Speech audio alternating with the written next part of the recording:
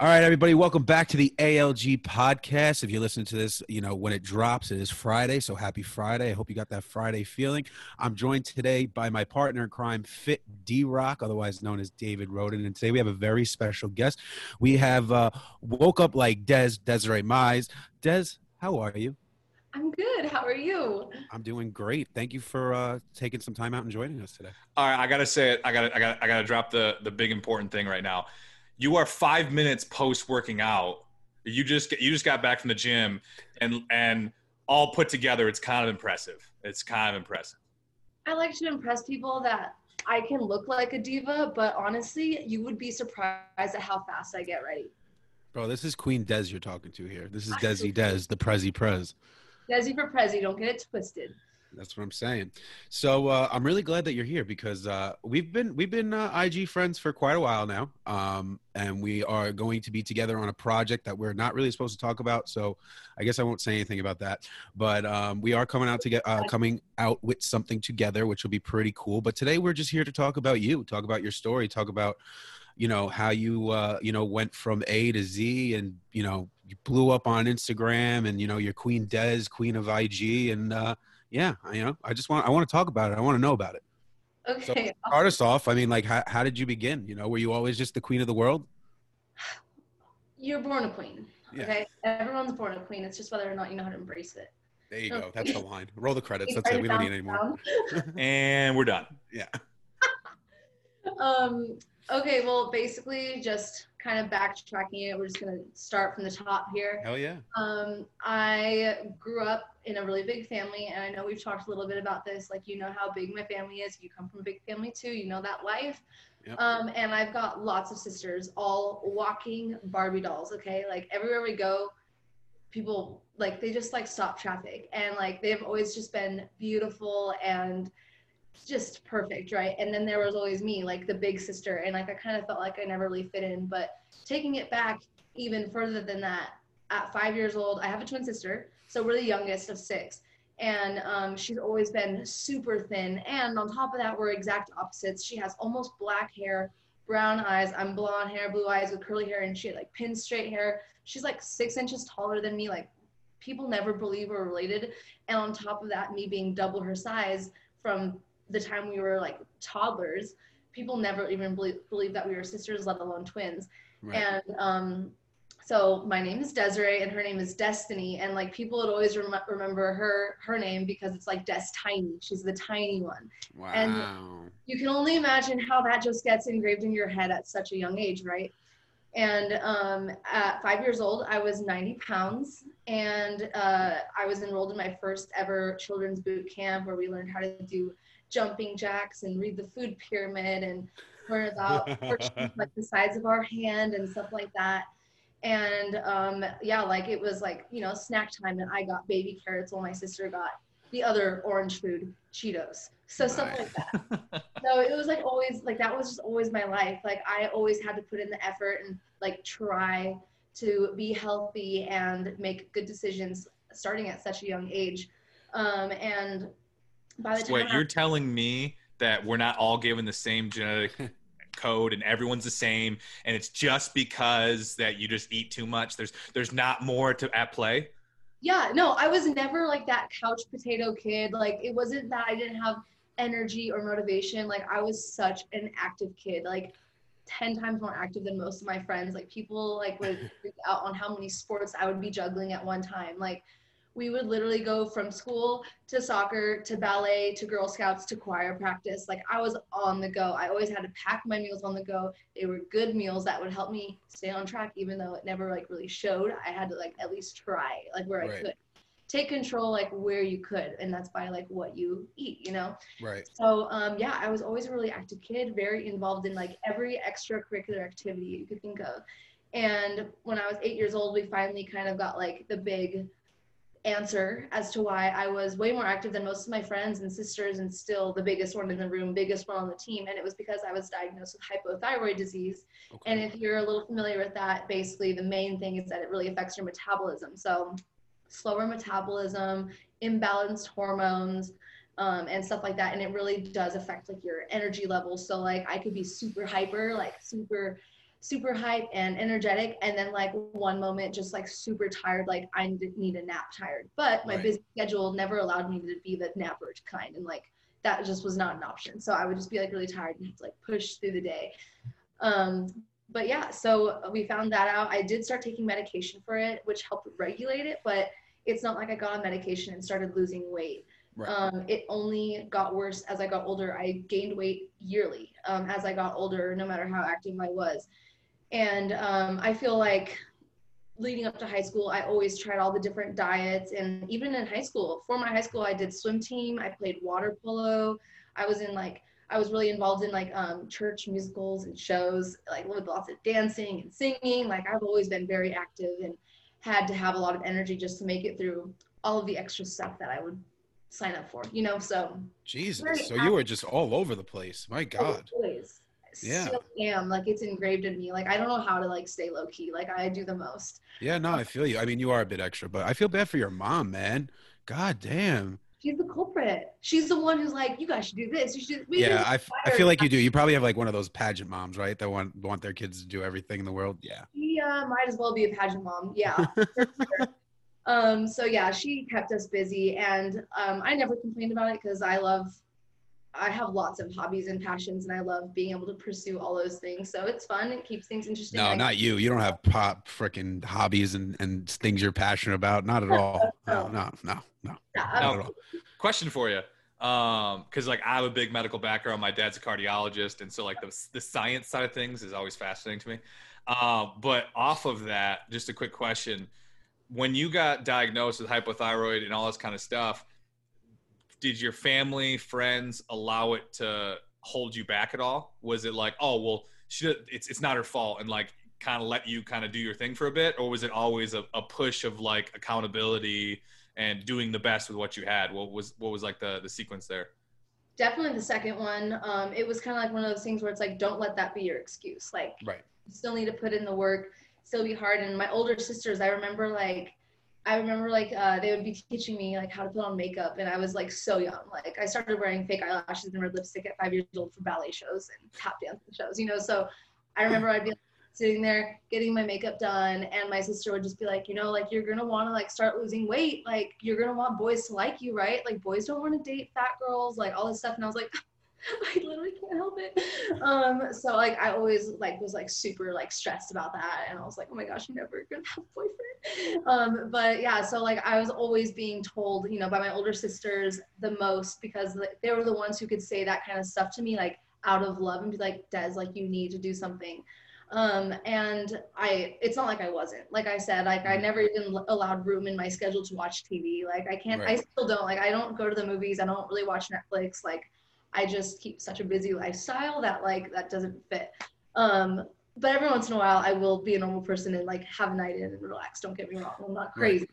But yeah, so I've just always been really busy and very active, and really like they were hard on me, especially as I got older and I started like reaching like, I think I hit 200 pounds in 8th grade, and like that was like, okay, Des, like there needs to be more. And so like I was doing 2-a-day workouts for water polo. We'd go in the morning and at night, and whenever I was like especially active like that, I would lose about 20 pounds and then it would just like stop. So like even throughout high school, I was like always the big girl. I was like the heaviest on my water polo team, which allowed me to be like one of the strongest, because you know, heavy, you're super strong. But like I was the slowest swimmer, like for like the swimming meets, like it was awesome to be a part of a team, but I wasn't like the anchor or anything like that. Like I couldn't get that speed being how heavy I was. But I was like so involved and had a good time with it anyways. Like I didn't have to like strive to be the best or the fastest. I just wanted to do something that allowed me to be active. Even when I didn't have to take PE, I knew like I need to be involved in a sport to help me stay active. And like that's kind of what drove me. And I've always wanted nothing more than to be fit and to feel at least like I fit in with my friends or my sisters. Like that's all I ever wanted. And like I hate saying this because it's so freaking cheesy, but like every birthday from literally as long as I can remember, probably like remembering down to like 6 years old, every birthday I always wished, I just wish I could be skating. That was always my little candle wish. And it was like so stupid. No, and it's I always just like thought, you know, like maybe one day. Yeah.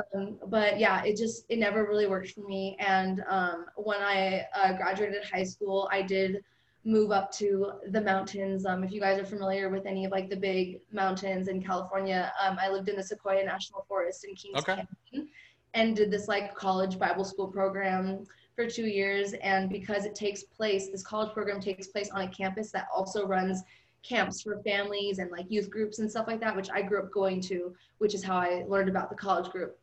But I lived up there for 2 years and no cell phone service. You give up any dating, drinking, music, movies, all that stuff for like 2 years. And I know it sounds like a cult. It's totally not a cult, I promise. But yeah, like I was in this camp setting while I was doing some college years, like just kind of like learning a little bit deeper about like Christianity and stuff. And like we got to go to Israel and in the Dominican Republic.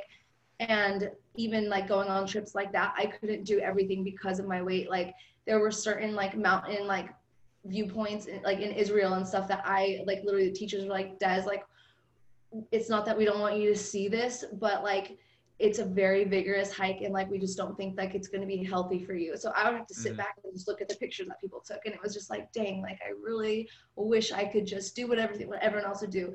And what really also tore me down during these 2 years away at school was that because it was at a camp setting, every meal was designed like buffet style, and you just forget portion control at that point. Yeah, I was like sometimes going to the salad bar, of course, and still being mindful, but you just kind of like forget it. And then I just like really blew up like over those 2 years, like even more so. And then I moved back home with like my family in Ventura, which is about an hour north of Los Angeles, like right in between Santa Barbara and LA. That's where home is.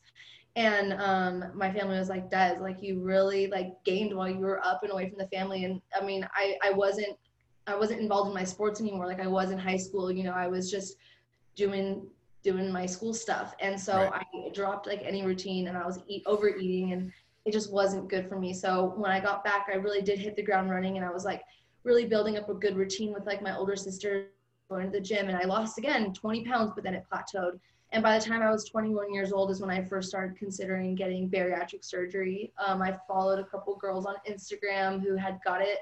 And yeah, like when you spend an entire life just wishing to be somewhat thin, someone fit, or just not obese, like let's be honest, like I didn't have to be the skinniest in the room. I just didn't want to be huge, and I wanted to be able to shop where I wanted. I wanted to be able to feel pretty and like feel like maybe one day a guy's gonna date me or something, you know. And even when I was big, I got attention, but it was like one of those like, you're pretty cute for a big girl kind of thing. And it's like, cool. But you still look at my sisters, aren't you?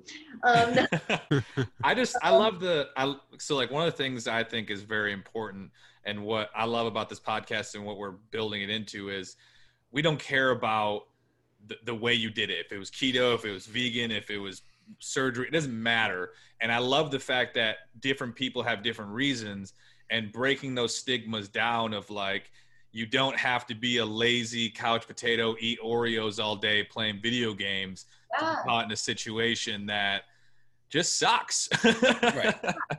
And so it's important for people to hear that. Yeah, I always explain to people that my gastric bypass was a tool, just like any boot camp or diet. It's totally a tool. Like anyone can go and get the surgery, but it's like the lifestyle and the habits that you use with it that really counts. So like when you have weight loss surgery, when you diet and exercise properly, you'll get the results you want to see. Anyone could get the surgery, but it's up to you to make it to that goal weight and to get to where you want to be. Like I still feel like I work out and meal prep and diet more than most of my friends, more than my sisters. You know? I can agree with that. Yeah, truth. 100%. I'm the same way. Yeah, it's not just a walk in the park for sure. Yeah. And it's totally like my lifestyle. And what I felt really like, why I felt like I was such a good candidate for the surgery to begin with was, it's not like I had to learn a new lifestyle. I was already so active. Doing it. It was literally just a tool that was going to help me. And it did. It took me 3 years to commit to getting my surgery. Like being 21 years old, everyone had an opinion. They're like, Des, you're so young. You don't want to do it the natural way. Come on. Like, don't you love that line, the natural way? That's my favorite line. That was my favorite line going into surgery. Don't you want to do the natural way? I've been doing it the natural way, motherfucker. And it's just not fucking doing anything. Ain't that and it's funny because like I did it the natural way, and it's like I can tell you it's not the same thing. Like it's all the nothing same. Natural about it. Weight loss is weight loss is weight loss. Like No, Health fact. and happiness, baby. Health. So and wait, happiness. before we dive into this part of your journey, I want to reiterate. So at what age were you diagnosed with the thyroid issue? 8. Oh, at 8. Oh, for Yeah. some reason before I thought you said 18, and I was like, oh, okay, no, 8. Okay, wow. So you were on thyroid medication that whole time, and it just wasn't, yeah, it just wasn't doing anything. So like, what were your friends like saying to you? Your elementary school friends, your middle school friends, your high school friends during that whole development of you. Obviously, they know you're busting your ass. Obviously, everyone knows how active you are, and all the hobbies that you had, and just running yourself rampant. Were they saying, Des, you're doing a great job, like don't worry about it? What was some of the things that your friends were telling you at the time? The only type of like that kind of conversation wouldn't come from my friends. It's funny because even to this day, if I like talk to my friends about my previous weight, or they see Right. pictures, or even when I just make a post on Instagram, they'll send me a text like, dude, like I still never saw you like that. Like you've just always been Des. You've always had this Yeah. personality, this energy about you, to where I never even saw that kind of weight on you. And I'm so lucky to say that like I never dealt with any bullies, just because I've always been the class clown, and like Right. I've never had enemies kind of thing. Like I've always just been that person who's friends with everyone. And I've had really big social groups, and everyone was always just like saying like, Des, how do you know everyone? And like I said, I've done everything. So like I just have met a lot of people, and I'm a people person. So I never really had to give anyone a reason to not like me or Right. want to bully me. No, yeah, of course. Grateful for. But yeah, I never dealt with that. The hardest conversations were the ones that came from like my sister. Your family. Gotcha. Those Yeah. conversations that were like, Des, like you need to do something, like you're not going to be happy, like you might not care about it now at this age, but once you're older and the damage is done, like you're going to want better for yourself. I'm like, trust me, I know. And what you don't know is like, I'm 11 years old and already thinking about that, already stressing about that. Like I want nothing more than that. Yes, I just exactly. don't know what to do.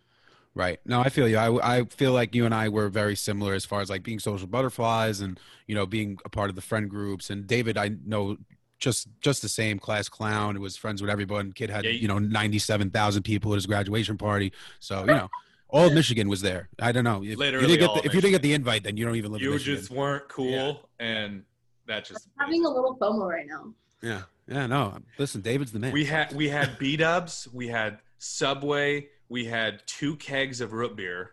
Wow. 2 full kegs of root beer, and it was gone.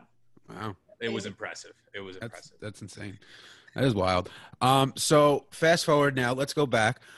So when did it get to the point where someone turned around to you and was like, all right, Des, so, you have the thyroid issue, you're working your ass off, like, maybe the best opportunity for you would be bariatric surgery. Like who kind of sat you down and had that conversation with you? Honestly, that conversation kind of came from myself, because my family wasn't really aware of bariatric surgery. Like that wasn't ever like an option. It was like, no, stay active and work for it kind of thing. Right. So it was a matter of me showing pictures of the girls I followed on Instagram who were my age getting the surgery, and being like, look, it worked for them. They're like the same size as me, same height, same age, and look how amazing it is for them. Like, I really want to try this. And everyone was hesitant, like my twin especially. She was like, it's just so dangerous. Like, your life is never going to be the same. And I was like, honestly, at this point, I've tried everything. Like, I would risk anything for it. Like, I just want to try. Why not? Right. Yeah. Because in the back of your mind, that it's going to be a new chapter. You already have this agreement with yourself that you're not going to fuck up this one opportunity, because everything else isn't working. I mean, let's be honest, when I had to get surgery, I had to do a lot of convincing with my family. I mean, I had to get a lot of convincing at first, because again, everyone always tells you, well, don't you want to do it the natural way? And of course, I wanted to do it the natural way. I didn't want anyone to say, oh, well, you got surgery. You don't know how to work out. You don't know how to diet. You don't know how to do anything. You don't get it, man. And the people that are talking shit are usually fat themselves. Right, exactly. So, I mean, I had to do a lot of convincing to get them on board. I mean, I don't know if you kind of went through that, but it was like it was a process. Yeah, well, I mean, I'm not sure if you caught earlier, but I had looked into it when I was 21 years old. I didn't get surgery until I was 23. So it took like, actually, I just turned 24. But anyways, it took me 3 years to just commit to it, because of all the opinions that were coming my way from my family, especially, and some of my friends. Like, everyone was just like, no, it's surgery. That's the easy way out. Like it's dangerous. I want to do it the natural way. And so I kind of dropped the ball on it. And then finally, like 3 years later, it was one thing after the other. And I'm sure you've seen me post about this on Instagram because it's like something I post about a lot. But I had one of those moments that I like to call a click moment where I was like, dang, like I really got to do something. Right. And it was when I was at Disneyland and I waited in line for like 2 hours with my whole family just to not fit on a ride. And it was so. Hey, the movie theater the roller coaster thing. Yeah. Roller coaster seems to be the one. I've never heard Disneyland so silent before. You could hear the crickets. What ride were you trying to get on? Oh my gosh, I honestly don't even remember. It was like one of the mountain ones that you like put the thing over. It's a roller coaster. Yeah. But yeah, we love roller coasters on this podcast. This literally has been there's about an 80% chance that a roller coaster conversation comes up. Like there's That's amazing.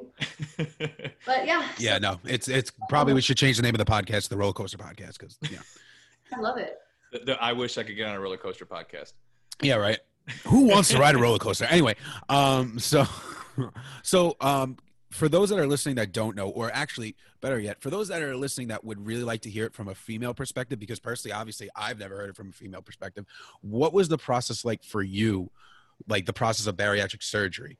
How did it change? I know you were very active and you were already eating right and all that, but there's the 3 to 4 week liquid diet that you have to do, there's the testing, all that stuff. Kind of walk me through that. Kind of tell me your whole experience of going through that.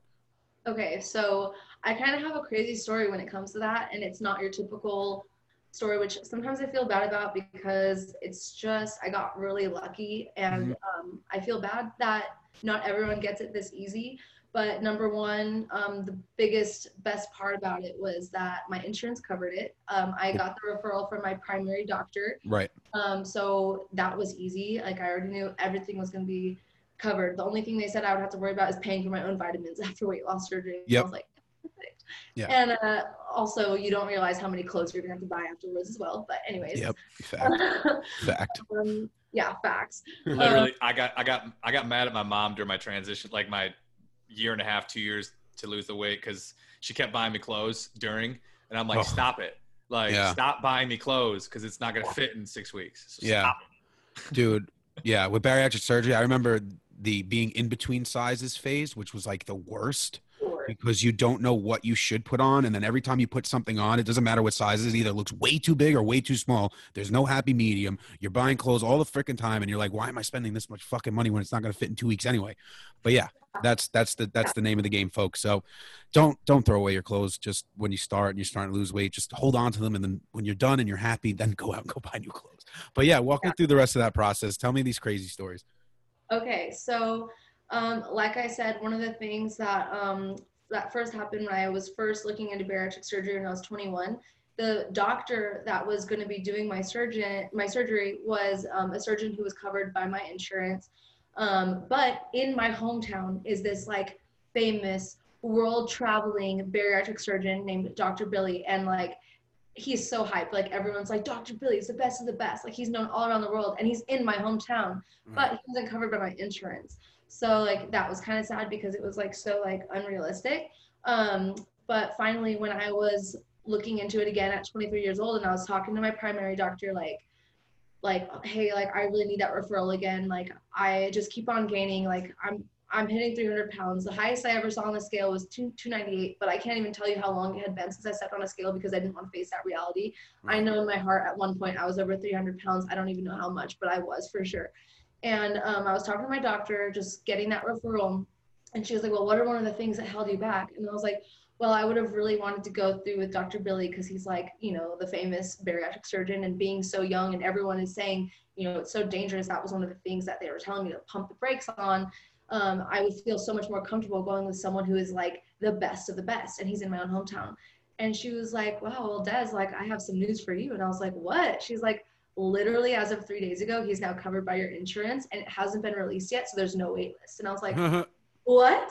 And I was like, okay, God has such a perfect timing for everything. Like I just like felt like in that moment, like everything had its own perfect timing and everything was like falling into place. And I was so happy and excited and I felt like so comfortable. And I was like, oh my gosh. And so here's where the process that is usually so hard for everyone was really like, I know how lucky I was to have process this quick, because usually people can spend a year and a half or 2 years just going down that checklist of getting the EKG. Right. They want to check your heart. They want to do sleep apnea tests, like sleep studies, so they could see like how your heart's doing in your sleep. Because when you go under in surgery, you know, you're under anesthesia, and if your heart has a hard time like at that like low pace, like there's got to be some precautions that are taken. So they test everything. I had to go see a nutritionist, dietitian, a psychologist, had to get blood work done, all that kind of stuff, which is what everyone has to do. But instead of it taking a year and a half or 2 years, I got it all done. I saw my doctor in October, and I was going in for surgery right around New Year's in December. So it was like 4 months, and it was crazy fast. I know how lucky I am for that, because that's like so unheard of. But it was even more perfect because I was going to school in Beverly Hills and commuting a lot. So I was constantly on the road. So I was on Christmas break, and it's a trade school. So if I miss school, I have to pretty much redo the entire quarter and pay for it. So like that wouldn't have been nice. So everything, like when I say it was all perfect timing, like it was, I just got incredibly lucky. Yeah. And with that, as you know, there's this crazy liquid diet you go on before you go into surgery. Sometimes people are on the liquid diet for like 4 weeks, 2 weeks. Yeah. I only had to do liquids for 4 days. Nice. So like, so lucky. Yeah. But no, that's clutch. Yeah, it really was. And I'm so grateful.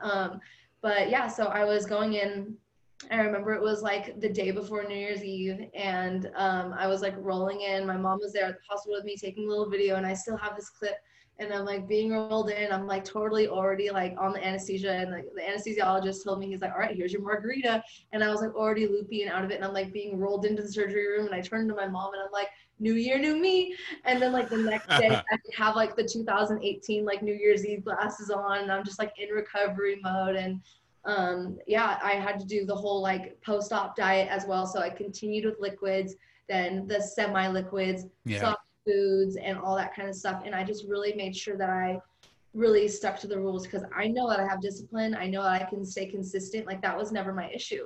And that's like what I truly think is like what allowed me to have success, is because I didn't go over my portions. I really stuck to everything. And I knew that I would have the most success if I just listened and did what I was told. And that's what I did. And I was like totally strong and determined enough to do it.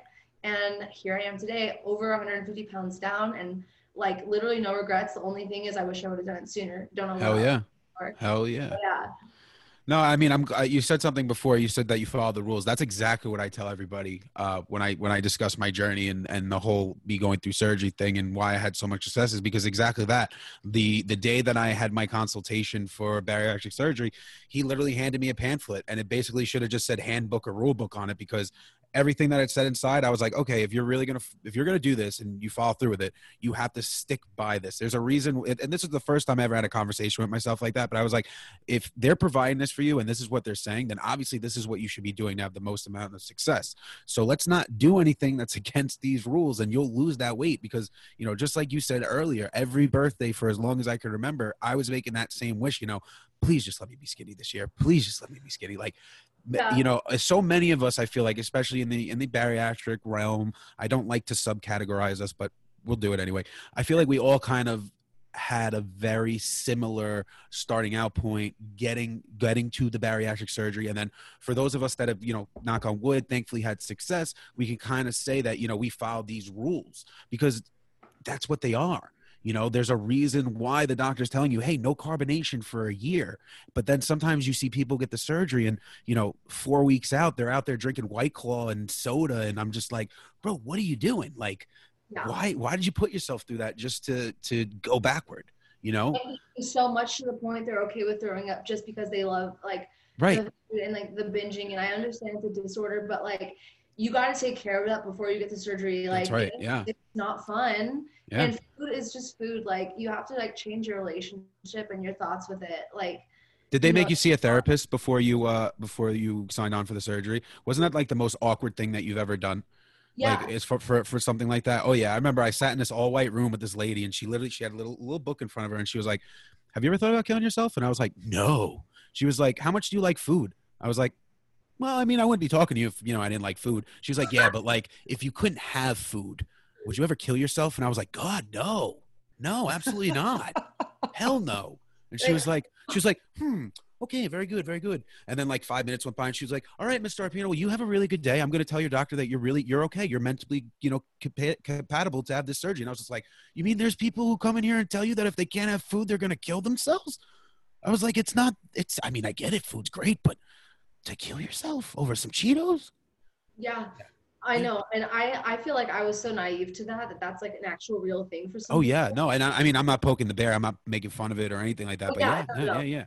Just fascinating. I mean that's how it was. I mean, obviously my side of the thing, I got extreme. Like it's funny, John, that you never had that kind of I mean, obviously everyone has a little bit of emotional. Like this sucks. But I'm not gonna go jump off a building because I can't have a Hostess cupcake. But it is fascinating, just like everything else. Like I mean, in my book, I talk about it, and like I had two very depressive moments where like it was on the table for me. I'm like, because that's where I was. Like I felt so trapped in my body that I thought it was on the table. And so it is fascinating how some people can be the happy-go-lucky, funny fat guy all the way to the point of bariatric surgery, never had a depressive moment, and then just change and sunshine and rainbows. Right. And there's other people where it's like diving head first into a brick wall and having to pull yourself out of it. Well, I don't want to make it sound like, I didn't have an emotional attachment to food. I 1,000% had an emotional attachment to food. I mean, my parents used to try to stop me from eating more than 2 slices of pizza, and I would scream and yell and ask them, why can I have more than 2 slices of pizza? 4 sounds like a good number to me. But, but like, yeah, I mean, I get it. And listen, it's something that people really need to dive deeper in. Of course, like we talk about mental health on our show all the time. Especially like we all said just before, if you're going into something like bariatric surgery, you got to fix up here before you ever touch any of this. And I'm thankful to say that, bariatric surgery definitely helped my mind state. I don't know about you, Des, but like it definitely fixed my mind state. For my food addiction, it ended it right off the bat. And I don't know if it's because of that conversation I had with myself about, going into this and the rules, or just because I just subconsciously knew, hey, you don't want to feel sick. Hey, you don't want to re-stretch your stomach. Hey, is it worth 2 hours of pain to have whatever little food for that second, Oh, and then there was that dumping syndrome, which thank God I never got. I don't know if you ever experienced, but I heard some scary stories. Okay, so if you get bariatric surgery, any type, sleeve, bypass, whatever, there's something called dumping syndrome, which is basically if you have sugar, because we're not supposed to have a lot of sugar, especially post-op, like right away. If you have too much sugar, your body just starts to reject it, and you either shit it out or you just constantly throw up all the time. Yeah, and you're like doubled over in pain. Yeah, shakes and all that good stuff that no one wants to experience ever. Hello. Yeah, no, I've heard some wild stories from people about dumping syndrome. Yeah, like how you were saying, like, having that conversation with yourself and just like knowing like, okay, well, once I have this, like I'm not gonna be able to do those things. It's gonna make me feel like this. And I can relate to that because I knew that I didn't want to do anything that would lead me there. Exactly. Yeah. No, hell yeah. Mm-hmm. I mean, without a doubt. That goes back to what it's so important, the natural versus the surgery versus anything, which is, are you going into whatever your next transition is temporary? Right. I'm only doing this just to the end. Right. Or are you going into, I need to figure out a lifestyle I can sustain to live a healthy and happy life. It doesn't matter if you're doing surgery or not. If you're going into it, if you think this is a means to an end, you're going to fail. Like, just have surgery in 6 months from now, I'm going to be able to eat pizza and Dude, I feel so bad for those people, man. Yeah, it's like it's not going to work. It's same thing with keto people, same thing with whatever. It doesn't really matter what it is. No. But if you're going into it believing that someday you can go back to your old ways, it's just not going to work. Yeah, it's so sad. So Desi does the Prez wakes up from surgery, right? How did she feel, first of all? How bad was the pain? Did you have pain? Honestly, I feel like I would remember it more if it was more present, but I don't think that I remember being in a whole lot of pain. If anything, I just remember like feeling like, oh my gosh, am I ever going to get this like loopiness feeling? Yes. Yes. That I remember. I've never had like one for drugs, so I'm just like, but anything like that, I was just like, whoa, like, is this ever going to go away? And it made me not hungry. And then like, I guess like that was like what sparked their concern. They were like, you need to like drink and eat a little something. And it's not like I had to force it down. Like some people were like, oh my gosh, I couldn't even take a sip of water. It wasn't like that. It was just Me like I neither. wasn't craving it or anything. If they handed it to me, I would take it. Right. Like, No, I agree. Yeah. I'm an easy patient. You tell me what to do, I got you. Like, Right. you know? Exactly. No, I feel that. The best was, so I was only in the hospital for that morning that I woke up, and then I was released. So overnight, that was it. So the next day when I woke up in my own house, I was very confused because my normal eating habit was wake up, roll out of bed, go check the refrigerator and shove whatever in the refrigerator in my mouth, and then maybe pour a bowl of cereal or whatever. So I'm sitting there in my kitchen. I'm like, okay, what do people do when they don't have to eat?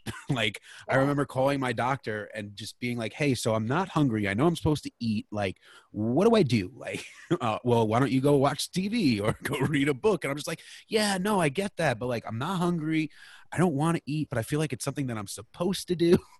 It was a very confusing time in my life.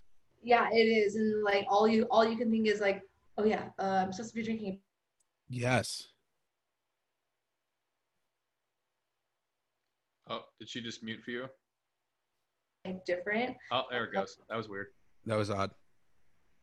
What was it? We're going to have to edit this part out. Everything. Yeah. You were visually fine, but your audio You were going in. I saw you. You were going in. You were spitting bars. Bars were being spat, and we just didn't have the bars to listen to. Oh my gosh. Well, I'm always spitting bars. I'm a rapper. All right. We're going to edit that part out. Yep. All right. Back. Bang. So we left off with you telling the story of you waking up from surgery. Oh yeah, well basically waking up from surgery, they told me drink this, eat these little saltine crackers, Right. and try to walk, get that blood moving. And I did stay overnight one night, and I had lots of people come visit me, which was really awesome. I remember my best friend Brienne came and brought me a little Victoria's Secret gift card because she was like, you're gonna need a new bra and underwear soon, so there you go. And yeah, I had like lots of people in my family who were really supportive and stayed with me. Like I was never alone, which was really nice. I'm a people person, so like that was really comforting. But going home, I felt like I went home prepared. I had lots of those Premier protein shakes, which I feel like in the last world, like those are like everyone's first go-to because they're already ready to go. You either put it in the fridge or the freezer. Delicious. They're so easy and mindless, and you can just kind of sip on it. So I remember I just got comfortable for about 5 days. Like a lot of movies, which was so out of the normal for me. I loved it. I was like, look at watching movies. But yeah, I had like a little recovery time, and then I missed like the first 2 days of school, like going back after Christmas break. And after 5 days of recovery, I was back in school and back to work as a barista at Coffee Bean. I had a very painless recovery. I made sure to take it easy at work, of course. So like I was just on the register. I wasn't like making all the drinks and calling out orders and reaching over the counter. I was just like taking orders and stuff like that. So I kept it simple. Luckily didn't have any complications or anything like that.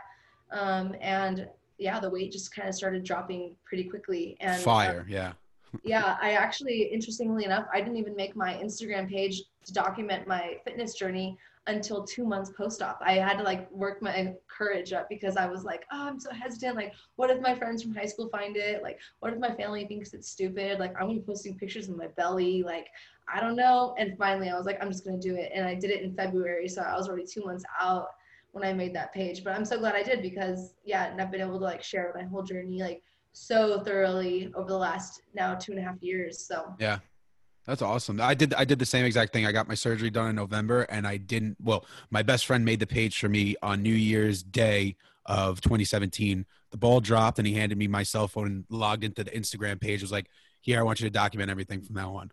And I was like, but people are going to see this. We keep on having all these similarities. Yeah, no, we really do. So that project that we have coming out is going to be pointless. Our episodes are going to be pointless because they're going to be the same story. Yeah, just you're like the guy version who's like in New York. That's all right. Post. Go to sleep with Arp. Wake up with Des. Also in August? Yes, August 14th. Me and David actually have the same birthday. Oh fascinating. We found it out on an episode. Yeah, on an episode we found it out. So wait, when's your birthday, Des? Well, mine's December 23rd, but my Tummy Tuck surgery is August 15th. So, I'm the 4th. Hey. Okay. My Tummy Tuck 1 year anniversary actually is this Thursday. And wait, when was your bariatric surgery? My bariatric surgery was November 14th, 2016. Okay. 16, yeah. So I was December 29th, 2017. There you go. Okay. So then right on the time you made your page. Yeah. that's Yep. bad. So then you had a tummy tuck last year. Yeah, I just hit my 1 year in August. Okay. And it was just a simple tummy tuck, or did you have like a full circumferential? What'd you have done? I kind of wish I did. That's another conversation. But I did the hip to hip. So you guys both did just a tummy tuck. I had a full circumferential. Yeah, dude, my plastic big girl surgeon, he was surgery. just like, nah, you don't need that. Just get the hip to hip. You're gonna be fine. Everything looks great. Oh. Yeah, no, bro. When I It's- get my chest and my I'm arms done, so it's happy. going down. Yes. I'm Yeah. so happy I did mine my way. Yeah. Who did my tummy tuck also didn't want to do my boob job at the same time. So That's important. Dude, same. I mean, Yeah. not No, that mine's you considered actually a shouldn't boob do job, that. but same. They didn't want to do Same. nothing. No, you actually shouldn't do waist and chest together because your skin shifts and Right, you're moves a little pulling bit. it right in Yeah. opposite directions. They got to make yeah. sure that all of a sudden you have a nipple way down here and you go, why is the nipple way over there? That's Yeah. I can't wait though. I heard they're gonna cut off my nipples or some shit. It's gonna be wild. I'm gonna tell them not to put them back on. Yeah, well, like I think what they usually do for guys is like they cut around it, take Yep. out the skin, and then And cut pull it the through. skin around it and poke it through. that's what happens. Making sausages. I was like, I can't even call it salamis. I don't even know what to call it, man. Oh, you And got pepperoni titties. I've seen them. Yeah, they're pepperonis now. Those suckers were like small dessert dishes at one point. And What? Yeah, yo. Yeah, I love it. Yeah, 100%. Yeah, no, 1,000%. Go on David's Oh. Instagram. Go ahead. But where was it going with this story? Full Sorry. circumferential. So this is one of my favorite stories of all time. It comes up quite a bit because I think it's hysterical. So roller coaster. I'm at Cedar Point, and I'm about, I'd say 8 months post circumferential surgery. This is a And good so, story, like, actually. So like literally, so I had everything done. Like when I had waist, hips, butt, everything contoured. Like I had it done completely. It was a 9-hour surgery. And Oh my gosh. yeah, it was 12 weeks of awful recovery, but it was completely worth it. And I'm like, I don't know, like probably like 8 months, pushing a year post of everything. And I'm at Cedar Point, and it was a hot, humid day. I probably reeked something awful, and I'm wearing these basketball shorts and a cutoff, and we're walking up the stairwell to go up to the roller coaster, and this girl taps me on the back, and I'm like, oh God, she's right at butt height. I'm like, she's gonna say I smell or something. And I turn around, my buddies are looking at me like, oh, here, because they had already jabbed saying I smelled. And this girl looks at me and she goes, I gotta tell you, you got the greatest ass on a guy I have ever seen. Yes. I looked at her and I was like, yeah, I had the 2 surgeries every girl wants, a boob job and a butt lift. Oh my gosh. Wait, I love that. I need to actually know from my own personal experience because I'm a little saggy in the ass area. I don't have an ass, guys. When they do it all the way around, it's a pull up kind of deal, right? Correct. So that's what makes it an So ass job. it's like Right, it's a that's- shelf. It, like literally because of how they pull up the skin from the back, I have a shelf. I can't wait. It's- I it's cannot a wait. shelf. I can't wait. I need a butt so bad. It's just to the point where I'm all bone back there. Build it. I am. Girl, let me tell you something, sweetie. Okay. Workout program, there's 3 booty days in there a week. We're gonna plug that in a little while, okay? All right, we're gonna get there. I promise. I have it all set up here. We're gonna get there. All right. Got Thank to you, get that Steve. booty gains in. Anywho, so you had the tummy tuck. What was that like for you? Did you have pain with that? Did you want No. to kill your doctor over that? Because I had an infection after mine, and I wanted to rip someone's head off. When we're talking about the 2 surgeries, because I got my boobs done literally a month and a half after my tummy tuck. wow. The tummy tuck was painless. I was up and walking the day of, like, Oh yeah. totally fine. And because I didn't do like the extra liposuction, which I hear is like what really makes people like experience pain after tummy tucks, Truth. it Yes. was pretty painless. Yeah. Yeah, you know that life. Oh, they beat the shit out of you. I heard with that. Oh, one. it's They beat brutal. the Like, shit out of you. Oh, it was just for the next week and a half after surgery, straight burning sensations up your back. Wow. It was bad. Dang, yeah. I didn't have any of that done. It was literally just like the excess skin removal hip to hip. Like we kept it simple. My scar looks great. It's really straight and pretty, so that's really nice. But yeah, I kept up on the pain meds. That's what everyone said to do. They're like, don't wait to feel pain. Yeah. Take it as prescribed. And I was like, all right. And yeah, it was pretty painless. Yeah, no, that was a crazy time in my life. Everyone was like, yeah, no, go ahead, be a druggie for a little while. No, it's cool. No, if you're not even feeling pain, just take it anyway. No, it's cool. Yeah, no, pop a Percocet. Why don't you just take a Percocet? Pop that Percocet. I'm like, all right. All right. You don't have to tell me to. Except for I gotta say it because everyone needs to know, when you're in this position, get your water and get your Quest bars or whatever your fiber is of choice. Oh yeah. You will be you ain't shitting on those pain meds. Yeah, it's brutal. Right. Yeah. You definitely got to prepare all that stuff. Yeah. No, fact. Big fact. I love it how the two guys are sitting there going just like, pooping's weird. And she's like, yeah, I'm not going to say it, but. Yeah, you guys want to take it there? Guys always do. Nah, it don't make a difference. I told you before you got on here, it's going to be very, very uncensored. It doesn't make a difference. I tried to forewarn you. I did. Whenever guys see my nails, they always want to act like they want to talk about that. I'm like, what? It doesn't bother.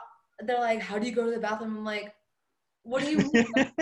Yeah, I don't understand that question, because then I'm like, the guy, do you stick your own fingernail in your butt? Like, how do you wipe? You know, I'm on your side. I feel you. Thank you. I'm like, I don't understand why every guy is like so curious about girls with long nails. Like, it's not what you think. Like, calm down. I feel you. That's right, folks. We have reached the epitome of this podcast series now. We've talked about poop. Poop has come up now, folks. So if you're with us up to this episode, you are a rider. I love it. Okay, so you had tummy tuck, you had boob job 2 months later. How long ago was that from now? So I had the tummy tuck August 15th, boobs twice because of all the complications I dealt with on November 2nd, and then again on November 20th. Because, so what complications? So I got implants, silicone implants. Everything was going to go fine. Everything was fine. I got out of surgery. I was up and walking around. My twin sister was the one that took me to surgery, and she had to go pick up her new glasses at Costco. And we were walking around. I'm all vlogging the day. Like, look, guys, I'm at Costco. Like, just got my boobs done, and we're fine. Everything was totally fine. And then we're standing in line, and then I just started feeling like really itchy. And I was like, that's weird. Like, why am I so itchy? And it's a boob job, okay? Like, you would think that whatever I'm dealing with is all up here, wherever they worked on. Now, a month and a half prior is when I got my tummy tuck, but for whatever reason, my entire torso and my tummy tuck incision, which was already healed, like, it's not like it was an open wound or anything, was just bright red, swollen, like rash. And I was like, what's happening? Is this like normal? And then like I looked in the mirror of the car, and all over my neck, around my mouth, and my nose was also starting to turn red. And I was like, something's not right. Like, I'm having an allergic reaction to something. But even though I was bandaged up, I could kind of see like on my chest and like right below it, no redness, nothing. Like, everything was fine there, but everything surrounding was getting really weird. And then my inner thighs started turning all red and blotchy, like purple, red, blotchy, like hot, swollen, itchy, like weird stuff. And I was like, all right, here we go. Like, I don't know what's happening. Here we go. So my surgeon wanted to, you know, like protect his work and, you know, not have any shade thrown at him. So he was like, don't touch it. Don't take anything. Like, you're going to be fine. Like, take a Benadryl. And I was like, all right, I'll take a Benadryl. It just made me feel tired. Like, I was like fighting sleep at this point, but the rash was getting worse. I hold out for like 5 days, and it's literally just getting so bad. I'll have to show you pictures one day. It got so bad. And so then I went to go to the emergency room, and that was against my surgeon's recommendation, because he was like, no, they're going to try to give you medicine, and they're going to want to give you a steroid. But the thing with steroids is they compromise your immune system and increase infection rate. So I don't want you taking any steroids.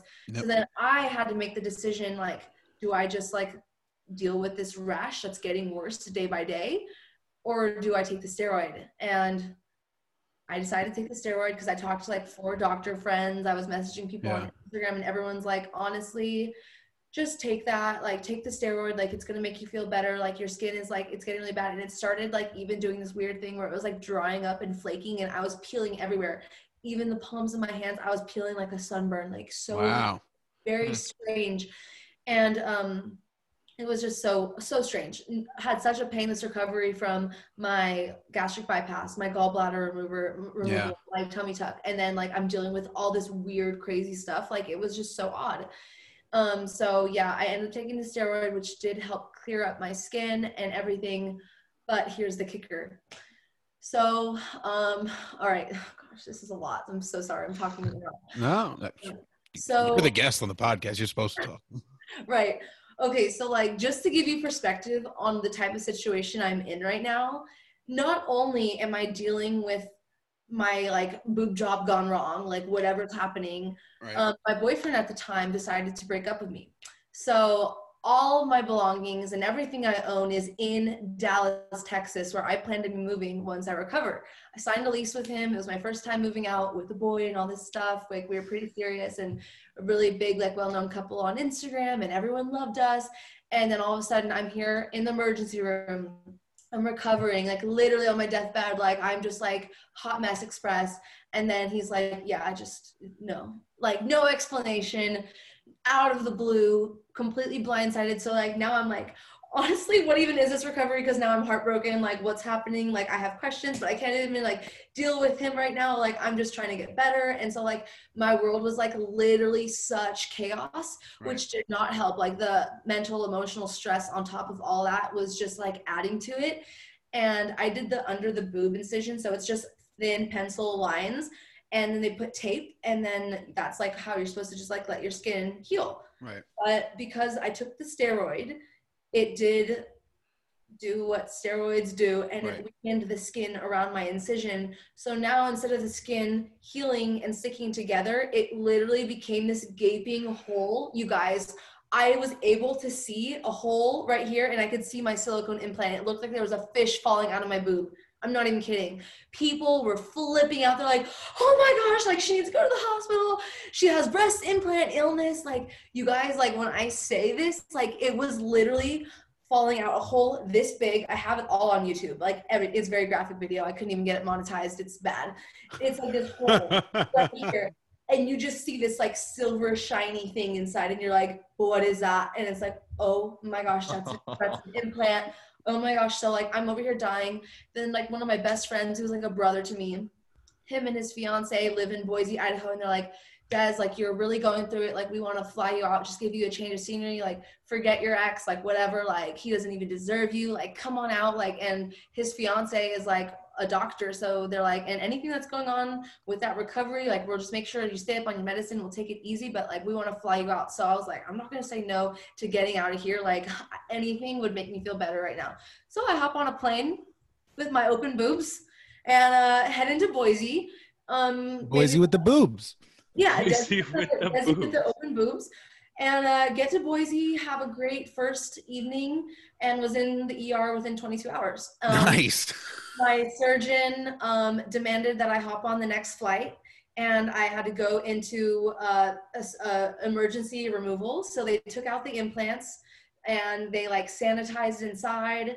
And gave me new ones, and we had to redo the surgery all over again. And we like tried to do like 7 different changes because they believed that the allergic reaction I was dealing with came from whatever happened in the pre-op routine. Like, okay. So like they think like it was an allergy to latex or something that happened. And I was like, well, like we always use latex for all of my surgeries. Like, but I guess that's like one of those allergies that you could be like any point in your life and just develop it. Yeah. So that's what they're really thinking it is. We still don't know, which is kind of crazy. Yeah. But yeah, so I went in for another surgery and like. So do you tell people you're allergic to latex now when you go to the doctor and stuff, just to like? Yeah, I tell them that I'm most likely allergic to latex. Maybe it could happen. My boob was falling out in Boise, but you know, I might be allergic to latex. I left that boob in Boise. But yeah, it was, you guys, it was so bad. Like I wish, like I know I'm like laughing about it now, but like at the time, like can you just imagine being in my position? Like literally you go and get these implants, you're just trying to feel brand new, feel like a girl again, you know, you lost all your weight, you have no boobs left. And then I go and get implants. They're not crazy big or anything. I have a very natural size, a very natural look. Most people would never guess it. But then here I am just like literally falling out. Like, yeah, that's wild. It was insane. And then yeah, so they did like all this extra stitching. So now instead of having one little line underneath, my scar is like probably like this thick. Like it's very, it is what it is. They did like 6 rows of stitches just to make sure. Well, you got to make sure the boob didn't fall on Boise again, you know? Exactly. Yeah. So See, next time would have been boobs in Baltimore. So Right. Yeah. just want to make sure it wasn't Baltimore. Yeah. I will start singing Hairspray if you talk about Baltimore, so don't get me started. But yeah, so everything ended up being okay. I'm gonna be honest with you. I really think that I was following your page at this point in your journey because I like really remember someone on Instagram going through this, and obviously it had to be you. And I just remember thinking, "Wow, this poor girl is just dying right now, and she just wants to feel good about herself." Yeah, probably. Yeah, that was probably me because most people wouldn't be open about this kind of Yeah, experience. But you know me, I'm an open book and I'll I share. feel you, dog. I feel you. I feel you. So yeah, that's what I did. That's fun. I had my one, like my circumferential.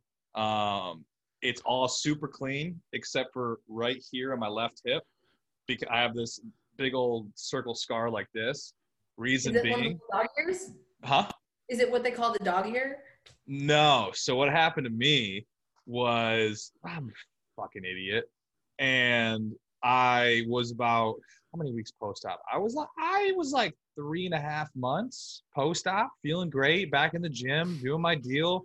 I don't feel like the skin pulling anymore. I don't have the band on. I'm all good. Actually, wait, no, false. I did have the band on. Still. And I was in Disney World for a business retreat, and we went to. I just walked around town the whole time. I wasn't gonna do any rides, whatever. And then I got talked into Tower of Terror. I'm like, Tower of Terror can't be that bad. It's just up and down. It'd be fine. Yeah. And I do Tower of Terror, and we're going up and down, and I literally feel it. All of a sudden, it drops, and all of a sudden you go, I feel it. And I'm like, huh, that's not good. And I leave the ride. I get off the ride just bleeding down my hip, just blood everywhere. And so I first call my dad, and my dad's like, oh, God. And he goes, call the surgeon. So I call up the surgeon, and I'm like, all right, Rianucci, I ripped a stitch. And he's like, what do you mean you ripped a stitch? You're like 16 weeks post-op, 12 weeks. How did you rip a stitch? And I go, I did a roller coaster. And he literally on the phone, because we knew each other, and he goes, you fucking idiot. And so, oh my God. So I have this, like, everything else is clean, and then I just got this big old scar tissue. I didn't have, like, it just healed itself, but it was goofy. It was, yeah. Don't go on a roller coaster 12, 14 weeks post-op. Just don't do it. It's not smart. It's probably written down somewhere. No, I literally didn't say it in the post-op stuff. I was like, hey, it didn't say anything about roller coasters. He's like, I'm gonna have to put that in there now, right? Yeah. Like, you should have had it in there in the first place. Oh my gosh. Wow. So Des, you've had the bariatric surgery, you had tummy tuck, you had a boob job, you have kind of come full circle with, where you were and where you are now. Do you think you kind of held up your end of that birthday wish to yourself in some, way or form? Yeah, definitely. I mean, it's interesting that I still don't look at myself and think like, oh, you're skinny now. Like everyone's always like, Des, you literally have body dysmorphia. But like for me, I just still really would love to get down to like 135, and I'm at like 143 right now. So like, I feel like I'm so close. And like one thing for me is like, I always continue to set new goals, which helps keep me motivated and feel like I'm never finished. Like once you feel finished and you're comfortable, that's when everything goes downhill, right? So like the trick is to like not stay comfortable. So sorry. No, you're fine. Kylie. Okay. No, you're fine.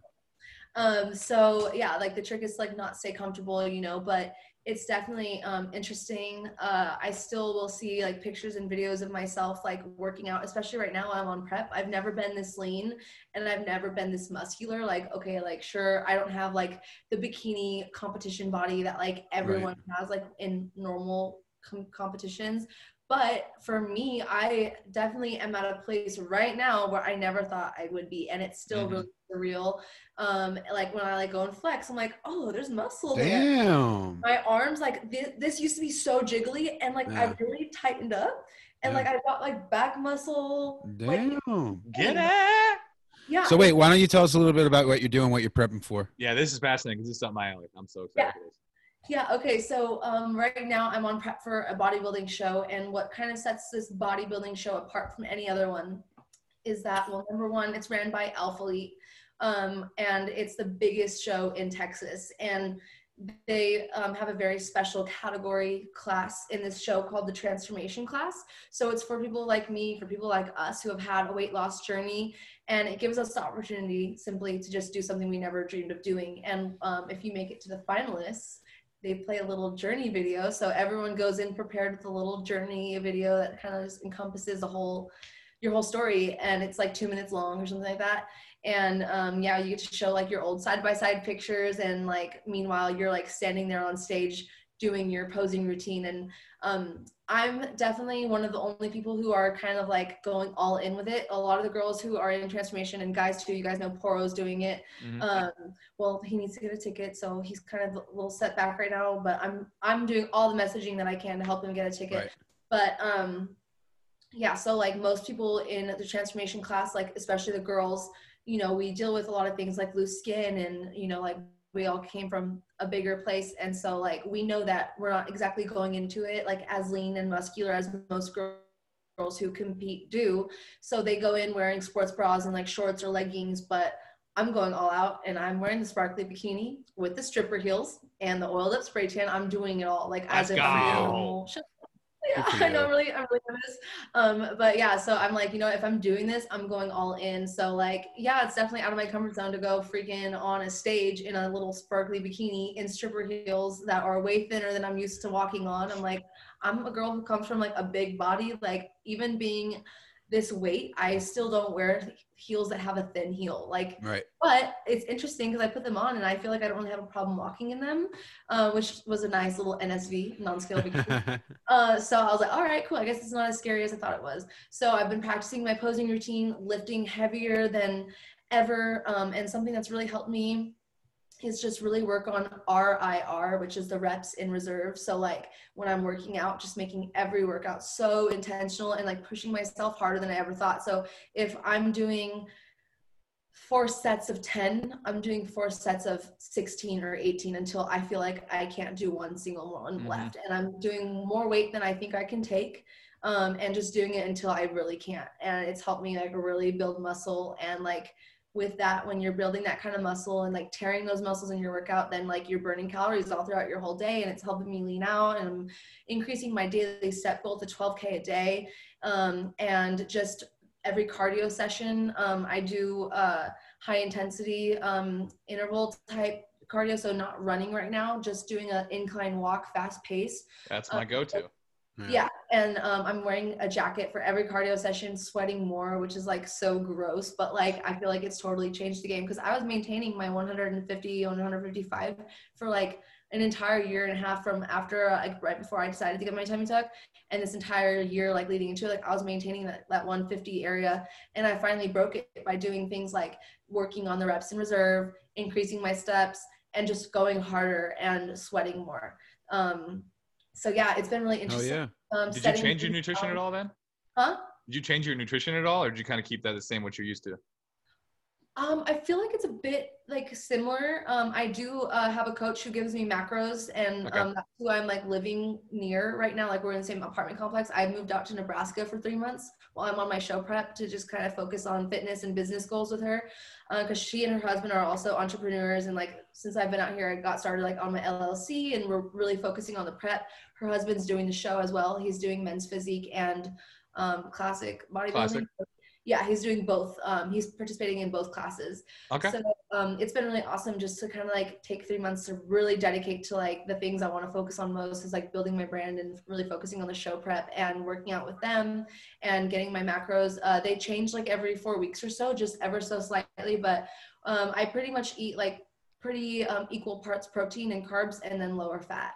Okay. Very cool. That's what I've found that works for me. Some people are like high fat, high protein, low carb, but for me, I've found that the low fat is what really helps me. And the extra carbs, like equal parts carbs and protein, helps me stay energized for these like long workouts and stuff. So like, yeah, it's kind of just experimenting and switching it up and finding what works for you. Very dope. Very dope. You said before that you are an entrepreneur. Kind of tell us kind of what kind of brands you're building, because I know you do a lot, man. Like I think I do a lot, but then Des walks in the room and she just fucking kills it. So why don't you walk us through what you got going on right now? Okay, so yeah, I have always kind of been like that little like side hustler kind of girl. Like even before I had like my Instagram with like a following and everything, I've always been someone who works like 4 to 6 jobs just because I love everything. I play a big role in the wedding industry back at home. I'm not really doing that right now just because I'm in Nebraska. And in California, wedding season is every month. So it's like really popping. But yeah, I do modern calligraphy. So I do like signage for weddings, special events, lots of businesses. If you guys are familiar with like BJ's Brewery and Restaurant, like I update 6 different like LA locations, like their beer boards and lots of bars and like studios and like salons, like that kind of stuff, lots of special events. So I do that as like a little side hustle. I also do day of coordinating, planning, mainly weddings, but I've done parties as well. And yeah, like those are like my main things. I did go to school for ultrasound, but I haven't exactly tapped into that yet, let's be honest. Mine has just been everywhere else but ultrasound. But yeah, so I have 4 associate's degrees and I'm not really using any of them. So I have diagnostic medical sonography, Spanish. I know, fun fact. Arts and humanities and social and behavioral science.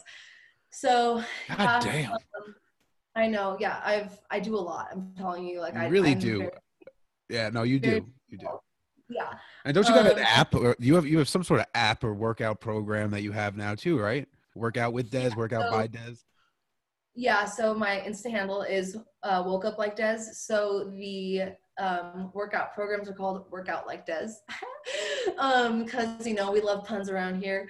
I always tell everyone like I'm literally a dad. Like all I do is speak in dad jokes. So that's me and Dez's DMs to each other, just puns. That's all it is. It's dad jokes and puns. That's all it is. And he does a good job of keeping up. Sometimes like he really gives me a run for my money, but I think I still always win. Yeah, no, you're right. You're right. You're right. But tell me about the app. So yeah, in March, Maddie and I, who's my coach, we created a workout program together. It's designed to be in the gym, but literally the week after we released it was when everything with COVID closed down the gyms. So, and the reason why we did it together is because she is certified and I like went to school for all of it. And so with my experience and her certifications, we built a workout program that would be successful for everyone, not just people who are on a weight loss or weight loss surgery journey. So yeah, that was really awesome. And we've had a lot of success with it. And a lot of the people who are doing the program love it. They've already completed it 4 times since then. Like they love it. And we have a really good community involved. Each program links you to a Facebook group and people will post their transformation pictures, post like how they did on their workout. They'll take little videos, pictures, and everyone just hypes each other up. Poro's in there too. He's one of our only guys and I love it.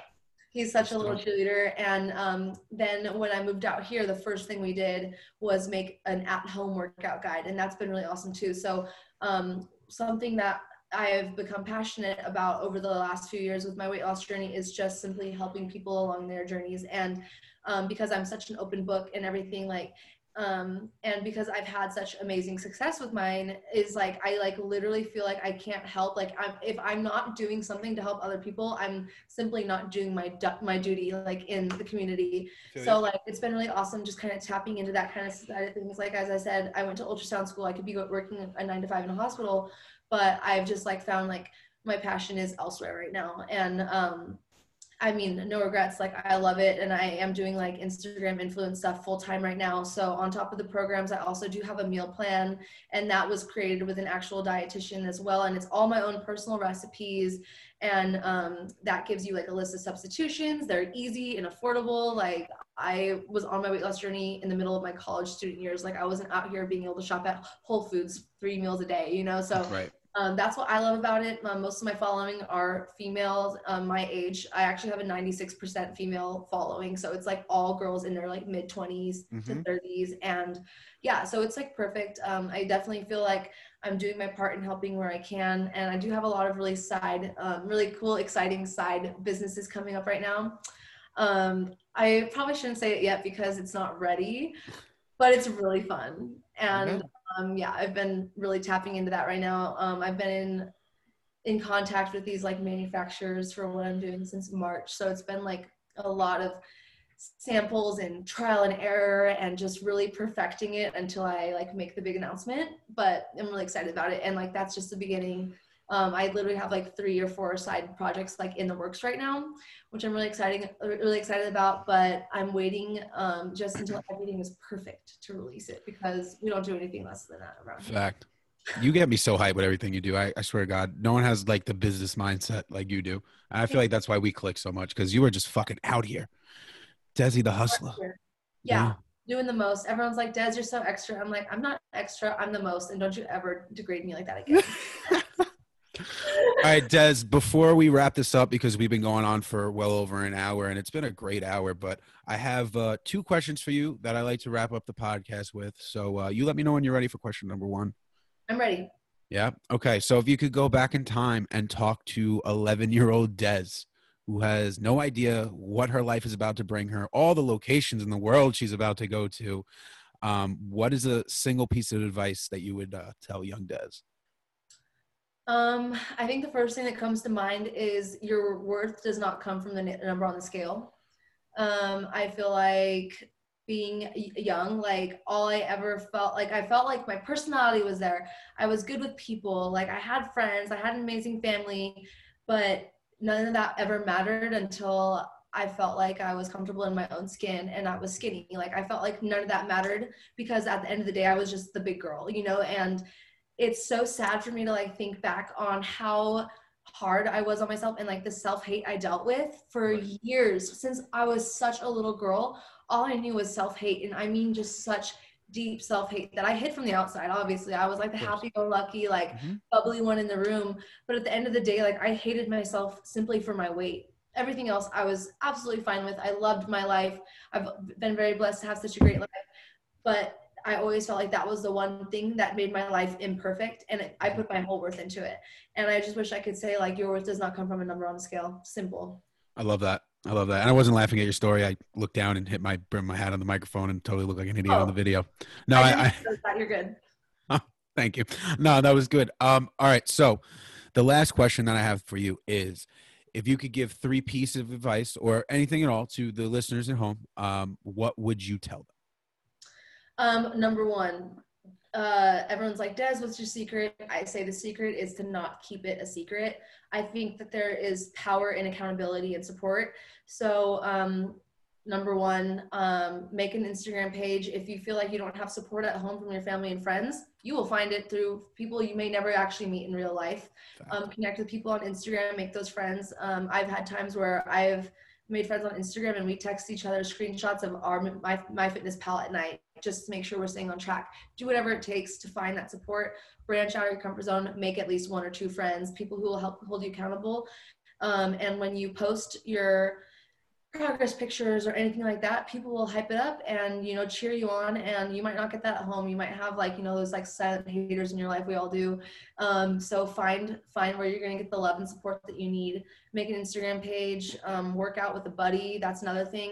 If you can, I feel like when I work out with someone and I'm not so alone, especially in the beginning when I felt like I wasn't as comfortable, like in the weights area, you know, all these big buff guys around and like, it's just intimidating sometimes. So like if you can work out with someone, or if you don't have someone there with you, get on a program, something that will tell you what to do, because I can't tell you how many hours I spent wasting, like being in my gym anxiety, sitting in my car outside of the gym on Pinterest and Instagram and being like, oh, I like this move and I like this move. Okay, I'll try this, that, and that. And it's like so unorganized. I could have saved myself so much time and built so much more gym confidence if I just would have already stuck to a program. And third, portion control is key. We have this weird addiction to food and we feel like we need way more than we do. So get yourself a food scale, measuring cups, and good meal prep containers, and stick to your portions and don't go back for seconds. Have your water ready to drink 20 minutes after your meal, and call it good.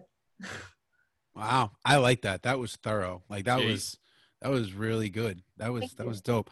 All right, Des. Well, I appreciate you etching out some time and spending it with us tonight. I know that I enjoyed our time together. I think David did as well. David, 100%. It was phenomenal. We had a girl. Everyone listening, we actually had a girl on here for once. We have a real life girl, guys. We got a girl. Yeah. No, but we had Kayla. So Kayla, Des. We had Kayla, Des. That's it. Yeah. All right, cool. So we're going to get more girls on here because that is something that, you know, everyone who's listening has been asking for, because it's different. I feel like the male 50% of the world is women. You know, that's what they tell me, except if you live in California, but that's neither here nor there. Interesting. Well, because you hop off the plane and you have a whole list of genders that you never mind. This is not not the time or the Oh, place. yeah. Anyway, folks, well, thank you for spending, a little bit more of an hour of your Friday with us today. Des, where can they find you online? Give me all your tags for everything that you do, all the side hustles, everything. Give me it all. All right, you got it. So for my Instagram page, which is what I'm most active on, the username is Woke Up Like Des with a Z. I'm also on YouTube. You can find me under Desiree Mize or also Woke Up Like Des. And for any of you guys who are also weight loss surgery patients, I just started a new series called Tiny Tummy Tips, and it's like for people who've had bariatric surgery. So I've been trying to post weekly on that. So I share a lot of tips and tricks that have helped me along my journey there. And I do have my website that links you to everything you could possibly think of in regards to my journey. And it's just wokeuplikedes.com. As far as downloading my workout programs, my meal plan, shopping the clothes and the makeup that I wear, I link it all on there. My vitamins, my one-on-one transformation coaching, all of that is there. And yeah, those are my main platforms. So very dope. Well, again, Des, thank you for joining us. That is Desi Des from Instagram. I am JR's Journey. That is fit_D-Rock. And this is the Accountable Life Group. We thank you for joining us today. If you would like to be a part of our weekly community call, please shoot us a DM. We'll get you over that link, and we go live every Wednesday night at 8:30 p.m. Eastern. And we would love to have you guys on. As always, stay sexy, stay beautiful, stay accountable. Have a good one, guys. Toodles. I love it.